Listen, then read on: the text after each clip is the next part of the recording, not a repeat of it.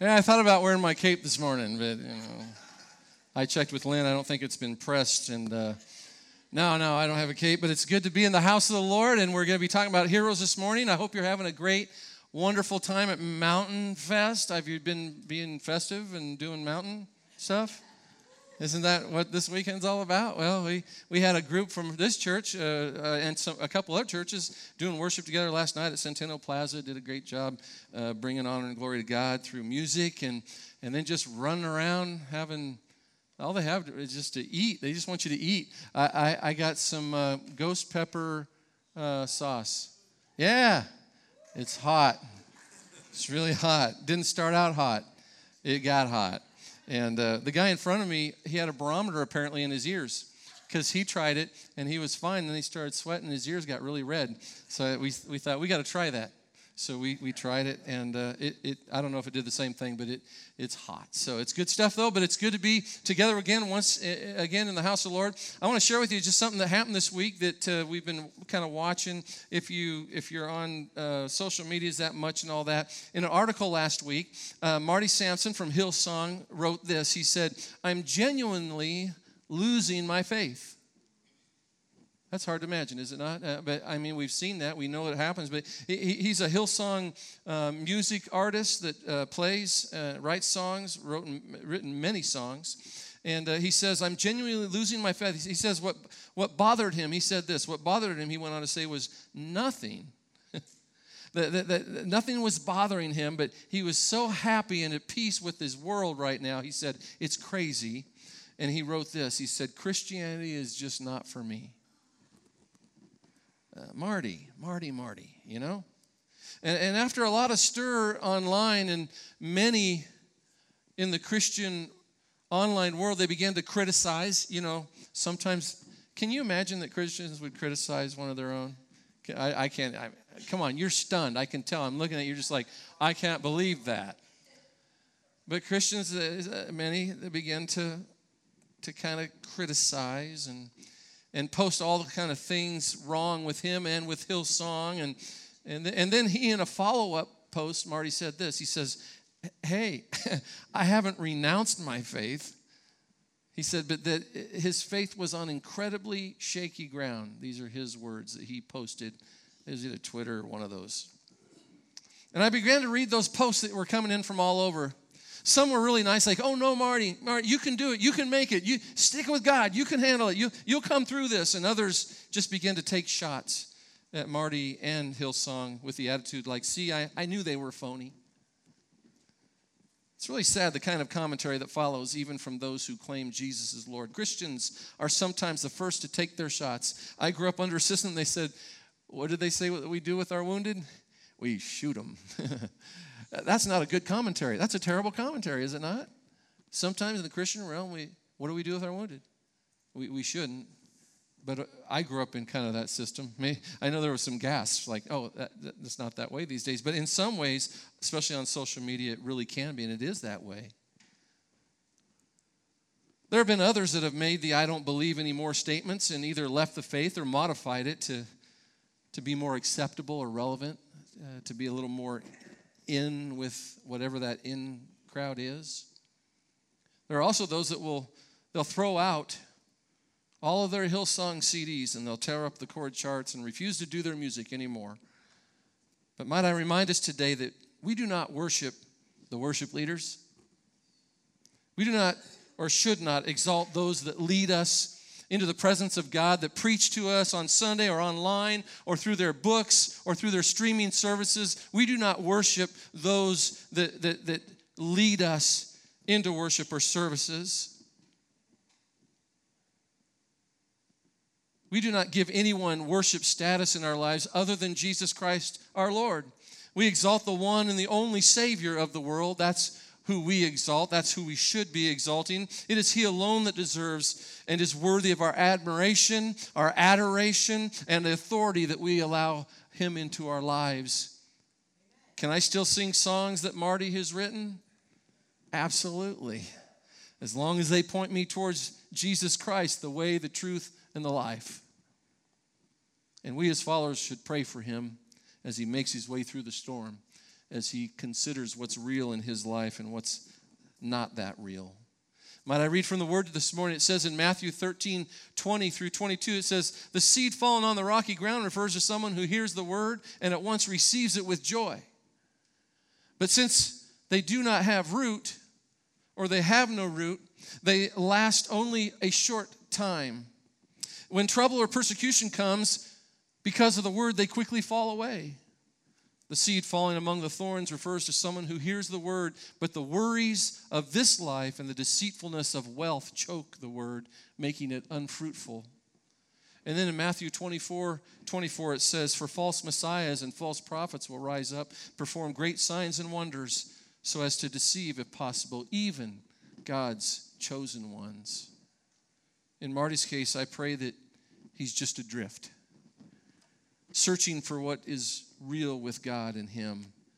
And God help those that are catapulted into Christian stardom. The fall back down to spirituality can leave you sarcastic and fed up with the wide spectrum of Christ followers and the flavor of Christianity that appears they are selling. You see, in the last days, there will be those that will fall away or turn away or never take root or even deny their faith. But the only way that this will impact the followers of Christ is if we make other followers out to be more than they are. If we exalt them to a greater level or a place than they should hold in our lives, that'll be a problem for us. Don't get me wrong, there are sad occasions when those who have been following turn away. We've maybe seen them in our own friends or lives or family lives. We maybe have seen this. This makes us all very sad, and it should cause us to hit our knees, really, is what it should do. Praying for those that are wrestling with God, wrestling to find his truth, and wrestling with their faith. Not to criticize or devalue them, but to lift them up. We do not negate the need for heroes. We truly need heroes in our lives. You ever had a hero in your life? Somebody that was really important to you, that kind of pointed the right way for you and was a good model of what it meant to be a Christ follower? Y'all are being like, hey, I'm not sure. Come on, you've had somebody like that in your life.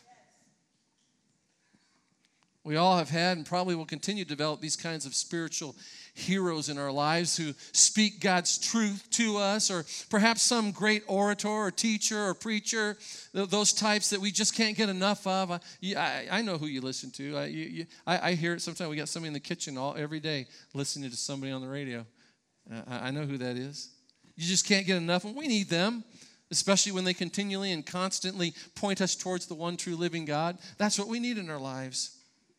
Some would say, I don't need any of them. I can do without any Christian celebrities in my life. Well, years ago, Tina Turner. You think, how am I going to fit Tina Turner into a message? Is that what you're thinking?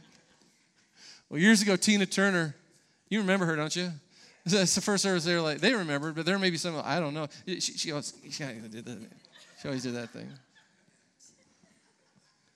I embarrassed my wife first service by doing that. But in the movie Mad Max Thunderdome, she told us a song. She shared a song with us. It said this: looking for something we can rely on. There's got to be something better out there. Love and compassion, their day is coming, she said. All else are castles built in the air. And I wonder when we are ever going to change, she asked, living under the fear till nothing else remains. All the children say, she said, we don't need another hero. We don't need to know the way home. All we want is life beyond the Thunderdome. Kind of shares a disappointment in the life that was being lived. Sometimes we might say, all I want is a life beyond whatever this life is. All we want is life beyond our own personal Thunderdomes. You see, I would say, yes, we do need heroes. She said, we don't need any heroes. We do need heroes. We need heroes of the faith that point us to Jesus. We need heroes that lead us towards faith and not away from it. We need heroes We need heroes. Our kids need heroes. Fact is, our kids and our grandkids, they will have heroes. It will happen. It's just yet to be seen who it is that will become their heroes. Some of us have already seen heroes that emerge that maybe were less than what we had hoped for.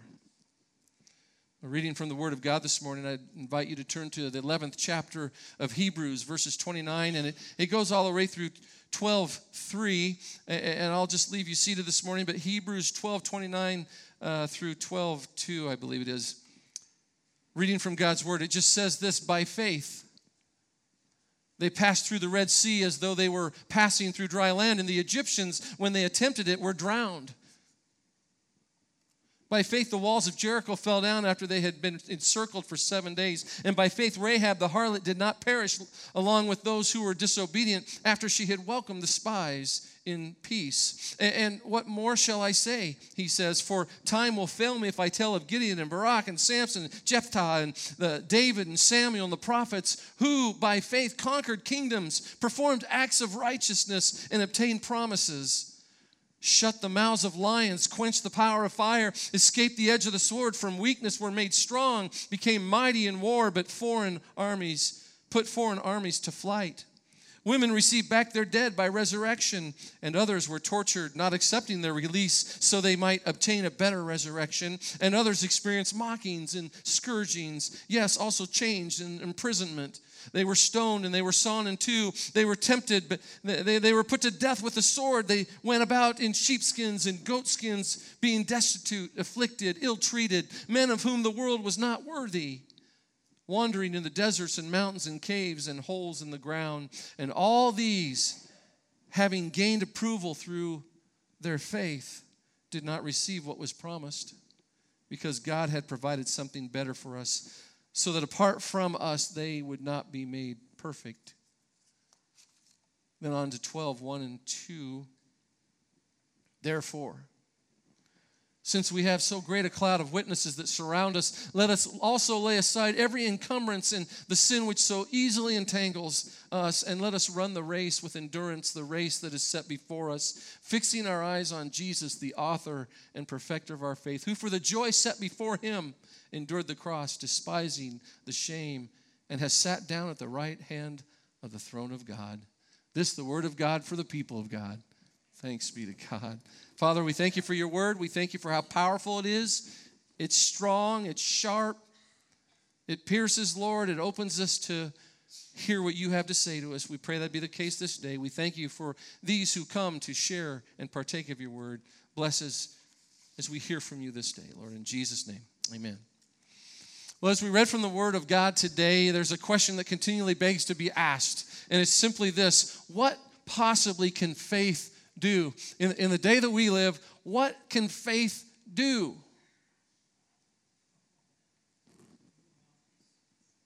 From our text, we can see that it can part a raging sea, and it can allow a nation to walk through it. It can knock down the walls of a fortified city so that God can prove a point. It can single out a woman who follows God's lead and protect her from certain death. In our day, many people who are into reality shows, I don't know, we won't ask you to raise your hand here, but those that are into reality TV shows, there's contestants that are put to extremely difficult situations. They're tested. And many will watch them because we like to see others battle against the odds and come out victorious. Don't you like it when they win? Aren't you rooting for them when they spin the wheel and it lands on a big number? I mean, you're just like, yeah, go. You want to see them win, come through victorious. When an underdog comes out on top, we gather kind of a sense of hope that we too, we can defy the odds and win at the challenges that come our way. That gives us hope as we see others overcome their obstacles. The more improbable the success, the more excited we become as we watch someone triumph over the odds. It's apparent that the author of our text, he understands human nature. He gets it. He sees what people are like, and he shares with us. That's why he goes to such extremes to kind of point out how many have succeeded and done amazing things when they relied and put their faith in God. It's just not under their own power, but they relied on God. They put their faith and their trust in God, and they overcame great obstacles, great challenges in their lives, things that are really impossible. In our text today, we have read the victories of the people of faith, the heroes of the faith, we might call them. The first few show the overwhelming power of God. Stuff that you can't make that happen. You can't do that on your own. Give it a shot. Go whittle out a staff. Go over to Bright Lake and just smack the lake. See what happens with it. It's probably not going to split in two, It's just, on our own strength, it's not going to happen. The first few really show how powerful God is to do the impossible. And then the list continues on with men and women who managed to carry on despite great trials and tribulations in their own lives. The point is really just very simple as this. There's nothing that is impossible when you have faith. All of our faith heroes from our Bible, from the Word of God, they all had it. They all had it. They were just very imperfect people who believed. They believed. They believed. You might remember how Hebrews chapter 11 begins. There's a definition for faith. It says it this way: faith is the assurance of things hoped for and the convictions of things not seen.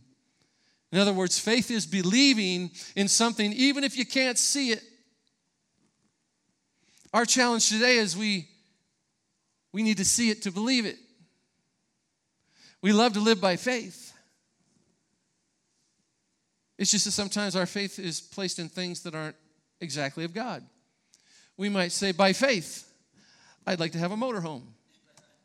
I claim that in the name of Jesus, my new motorhome. And maybe you're lucky if you get a 78 camper. That's not how it works. Faith is the assurance of things hoped for and the convictions of things not seen. Faith is not being able to see or perfectly understand what God is saying to us or speaking to us through His Word, and yet still believing. Some people, I want to know what that means. I want to know that it's true. I want to see how that works before I believe it. And there's times we're not going to understand what God's trying to tell us in His Word. We should just believe it and receive it and then wait for God's revelation. There's a challenge with our modern day Christian culture. Heroes of the faith, the mega worship houses, the individual preaching star that everyone wants to listen to, or the latest edition in the most prolific book writing of our Christian authors, that often we hold them to such spiritual hero status in our own spiritual lives that when these heroes of the faith question their own faith, or they're struggling with their marriage, or they have a son or a daughter that turns to a different lifestyle, or are caught embezzling, we as those who have come to respect and highly regard their contributions to our own spiritual lives, we're left to wrestle with what we have put our faith and trust into. The question today for each of us as we continue to follow God is, what can faith do in your life and mine? What is it today that faith can do as we follow faithfully our God? And the answer today, it can do, here's the answer for today. It can do today what it has always done by faith. Nothing's changed.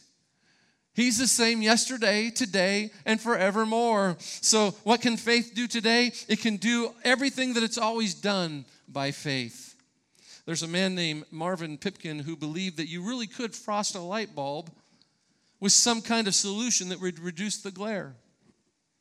Everyone else laughed at the idea. For years, it was the running gag pulled on all the engineers who joined General Electric.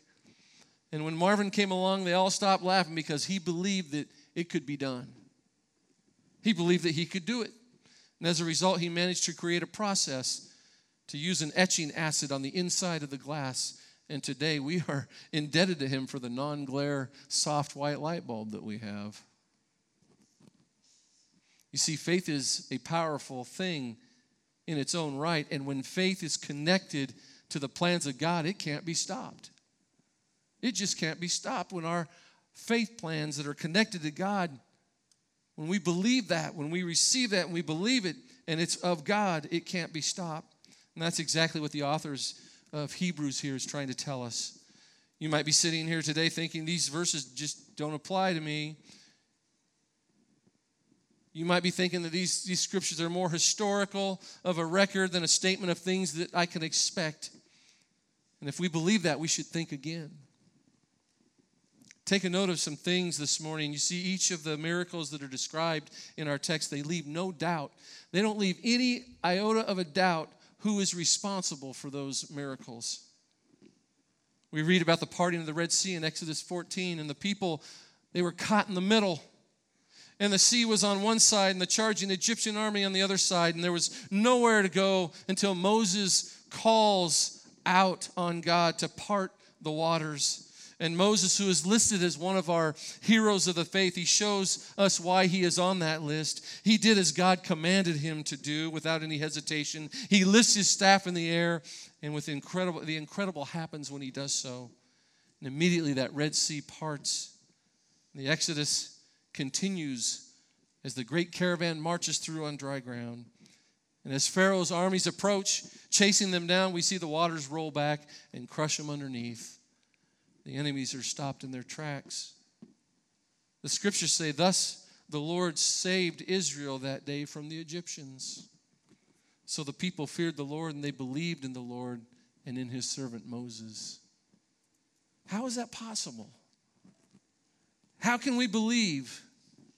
You see, the faithless would say, well, the water must have been really shallow for the children of Israel to walk to the other side.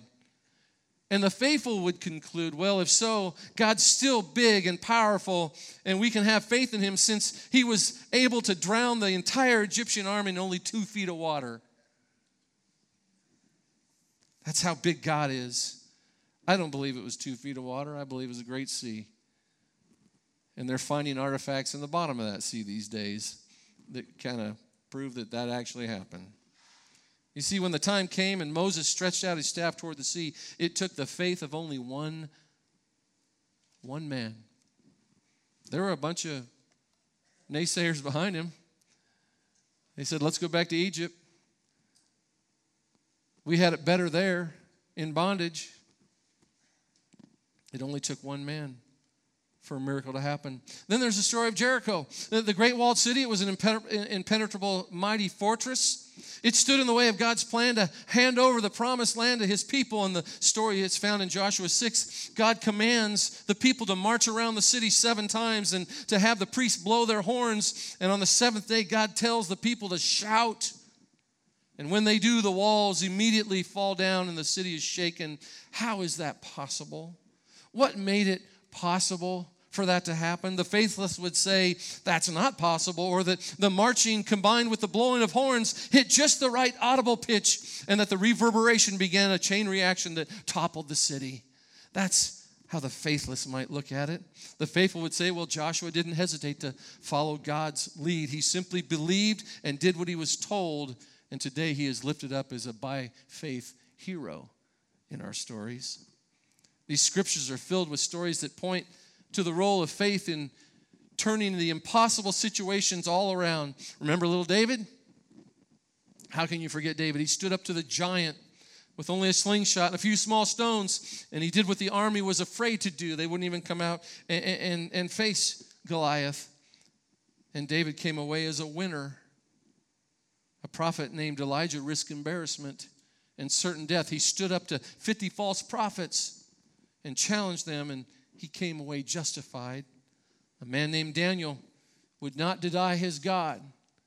He wouldn't deny his God, and he faced being torn apart by lions. He entered the lion's den. He escaped with not even a scratch. Little Bible stories. Do we still believe those?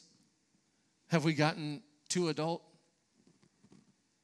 No one would wish or desire for any of these challenges, but each time the person put their faith in God, they came out reflecting the almighty power of God and his faithfulness to those who trust in him. You see, powerful and amazing things happen when we have faith and pray and trust God to answer and to intercede. God still answers prayer, and God still intercedes in the lives of people. Aren't you thankful that he does? There are even those in our text that did not come away with the desired outcome. And they still gained approval for their faith. And there in verses 36 through 40, it says, and others experienced mockings and scourgings, yes, also chains and imprisonment. They were stoned and they were sawn in two. They were tempted and they were put to death by the sword. They went about in sheepskins and goatskins and being destitute, afflicted, and ill-treated. Men, it says, of whom the world was not worthy, wandering in deserts and mountains and caves and holes in the ground. And then in 39 it says, and all these, having gained approval through their faith, did not receive yet what was promised. Today so many want and need proof. I got to know that it's true. I can't believe it until I see it. Before they believe, they want something that makes sense to the human mind. And we're reading the wrong book if we need all this to make sense to our human minds. We can see it in the Word of God, and it requires faith for how it works, but at other times we rationalize what that must mean. Can't possibly mean exactly what it says. That would be impossible in my mind, or impossible based on science, and yet God is the creator of all things. Yes, He even created science. But isn't that the point? What is impossible for us is not impossible for God. One of my favorite Bible stories is in Daniel 3. It says Shadrach, Meshach, and Abednego, they're all ordered to fall down and worship the golden image that Nebuchadnezzar had set up. And they won't do it. So the king sends for them, and he tells them, he says in Daniel 3:15, now if you're ready, now if you're ready, you weren't before, but now that you're before the king, now if you're ready, at the moment you hear the sound of the horn, the flute, the lyre, the trigon, the psaltery, the bagpipe, and all kinds of music, to fall down and worship the image that I have made, very well. But if you do not worship, you will immediately be cast into the midst of the furnace of blazing fire. And what God? He asked this question. The king asked, and what God is there who can deliver you out of my hands? That sounds like a throwdown, does it not? Shadrach, Meshach, and Abednego, they replied to the king, O Nebuchadnezzar, we do not need to give you an answer concerning this matter. If it be so, our God, whom we serve, is able to deliver us from the furnace of blazing fire. And he will deliver us out of your hand, O king. But, this is the part I love, but if he does not, let it be known to you, O king, that we are not going to serve your gods or worship the golden image that you have set up. Whether God saves me or lets me fry, we're going down with God. We will not serve your golden image. We will not bow down before you. Now that's faith. That's faith. That's the assurance of things hoped for and the convictions of things not seen. Our biblical heroes of old, through their faith, earned a good reputation, it says in Hebrews. They are our heroes of the faith. What about us? What about us as a people of God? Who are we being a hero to? Our neighbors? Our co-workers? Our friends? Our children? And what is needed in the day that we live to earn the great reputation of old? You see, we're surrounded by a huge cloud of witnesses, and they are cheering us on to do what is needed to become or to continue in the long line of by faith heroes. They're cheering us on towards that. Whose hero are you today? Who's watching your life, seeing the hand of God move in ways that don't make scientific or rational sense? This morning, very quickly, I just want to give you 3 things that might guide us to following in the footsteps of the heroes of the faith and becoming the kind of heroes of faith that others will see and put their hope and faith in God because of what they've seen in us. Our writer, having given us the evidence of those who have shown down through the ages, have shown themselves faithful, worthy to be noticed in the very written word of God, our writer then turns and he says, therefore, this is different, therefore, than some of the other ones that we look at. There's only 2 of these in God's word. There's one here, and then there's one in 1 Thessalonians 4:8. He's been telling us all about the by faith heroes, and then he turns to his readers as if to say, well then, therefore, well then. He somewhat points to those who come after, and he uses the first person plural pronoun, and he says, seeing that we are compassed or surrounded with so great a cloud of witnesses that we are under immediate obligations to change both our attitudes and our actions. And with the word also in Hebrews 12:1, the future generations of faith heroes, we are associated with those in 1139. All those who, having gained approval through their faith but did not receive what was promised, he associates us here today as we listen and hear his word, the word of God, that we are a part of this. It's not just something we read about and go, well, that's really nice. I hope things work out well for them, and I pray that they work out for me. No, we are grafted into this group. The also, which brings to number one, the writer says, let us also lay aside every encumbrance and sin. If we want to be a faith hero that others look to, we need to point to Jesus, number one, but we need to lay aside every encumbrance and every sin. See, one of the problems in our Christian communities today is, to be honest, we've gotten comfortable with sin. There's never a big amen in that spot. The things that we used to never even dream of or think of are just kind of commonplace now. And sometimes we might look at it and scratch our heads and go, I didn't think that we did that. I didn't think that we were supposed to do that. Or maybe it's not even one that everybody's under, but it's just something that God's spoken to me. And I decide that there's nothing wrong with it. It's not forbidden. Why shouldn't I? We've gotten a little careless with sin. Lay aside every encumbrance and sin. This is a negative admonition. It's made from the concern of being disqualified from the race that God has set us upon. Needless encumbrances which will prematurely wear us down and slow us down, no matter how innocent they seem to be. They must all be stripped off. We must lay them all aside. It's like the runner who wears only the necessary attire for the lightest weight possible for running. Or a swimmer who puts on his little... Sometimes I'd go to my son's swim meets and I'd just be like, can't they wear more stuff? They just down to just little things, and then they shave their bodies to not have any drag or have any resistance to the water so that they can swim faster. I'm the weird dad. Put it back on. These are the encumbrances that cause us to not be able to run or finish or even win the race. And we're further admonished to not only lay aside the encumbrances that make it difficult to even qualify for the race, but also the sin that so easily entangles. And this is not like a habitual sinning that it is in the mind of the writer, but rather a tendency or a fault which is hard to shake loose. It's just hard to get it off and get loose of it.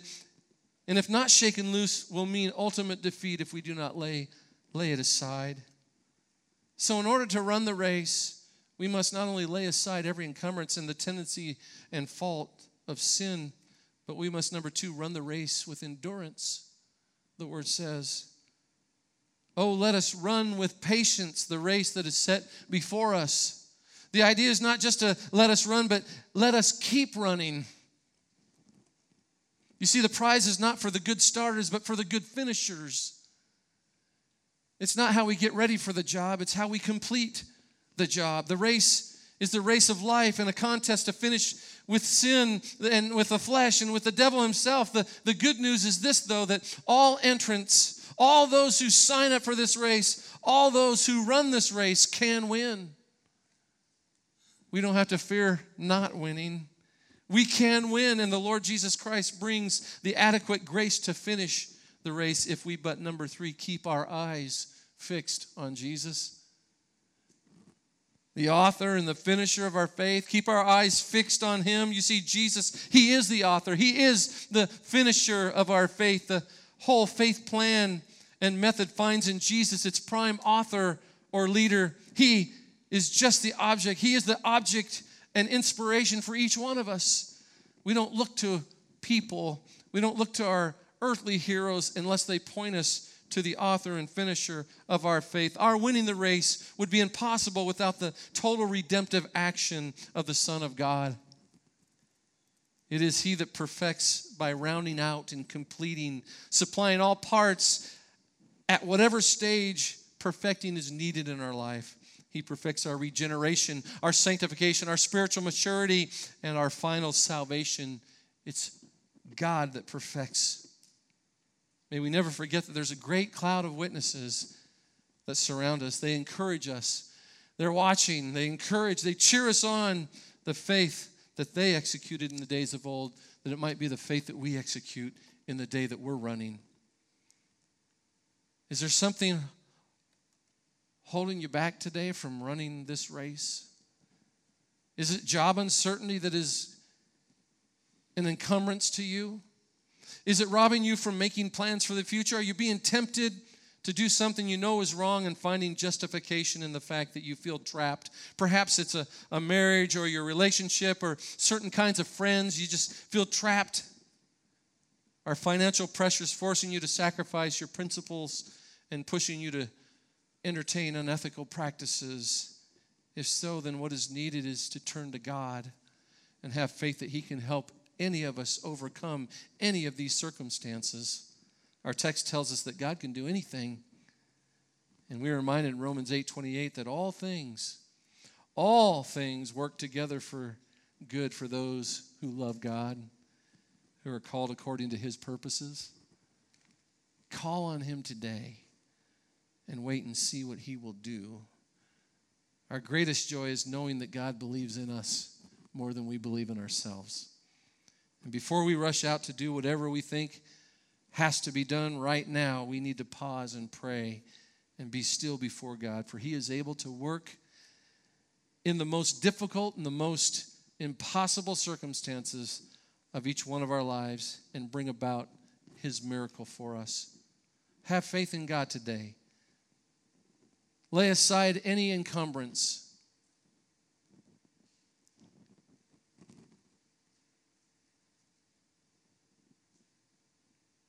And any sin that so easily entangles. Run your race with endurance, knowing that the race is not a sprint. The race is a marathon, and patience is key. And then let us all fix our eyes, fix our gaze on Jesus, for he leads the way. He has already run the race, and he came through victorious. He endured the cross, the despising shame, and has now sat down at the right hand or on the throne of God.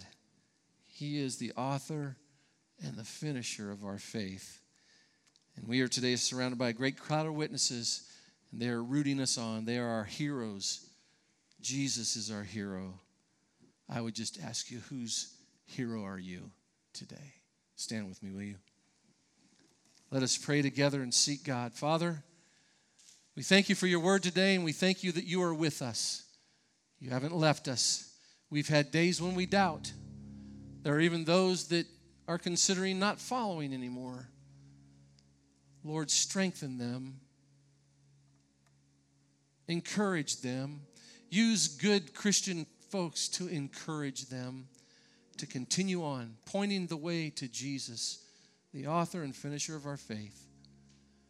Lord, we may be facing various things that no one knows about today. We pray that by faith we would see the hand of God move. You would not that any should perish. You would not that any would fall away, Lord. So help us to be obedient to you, Lord.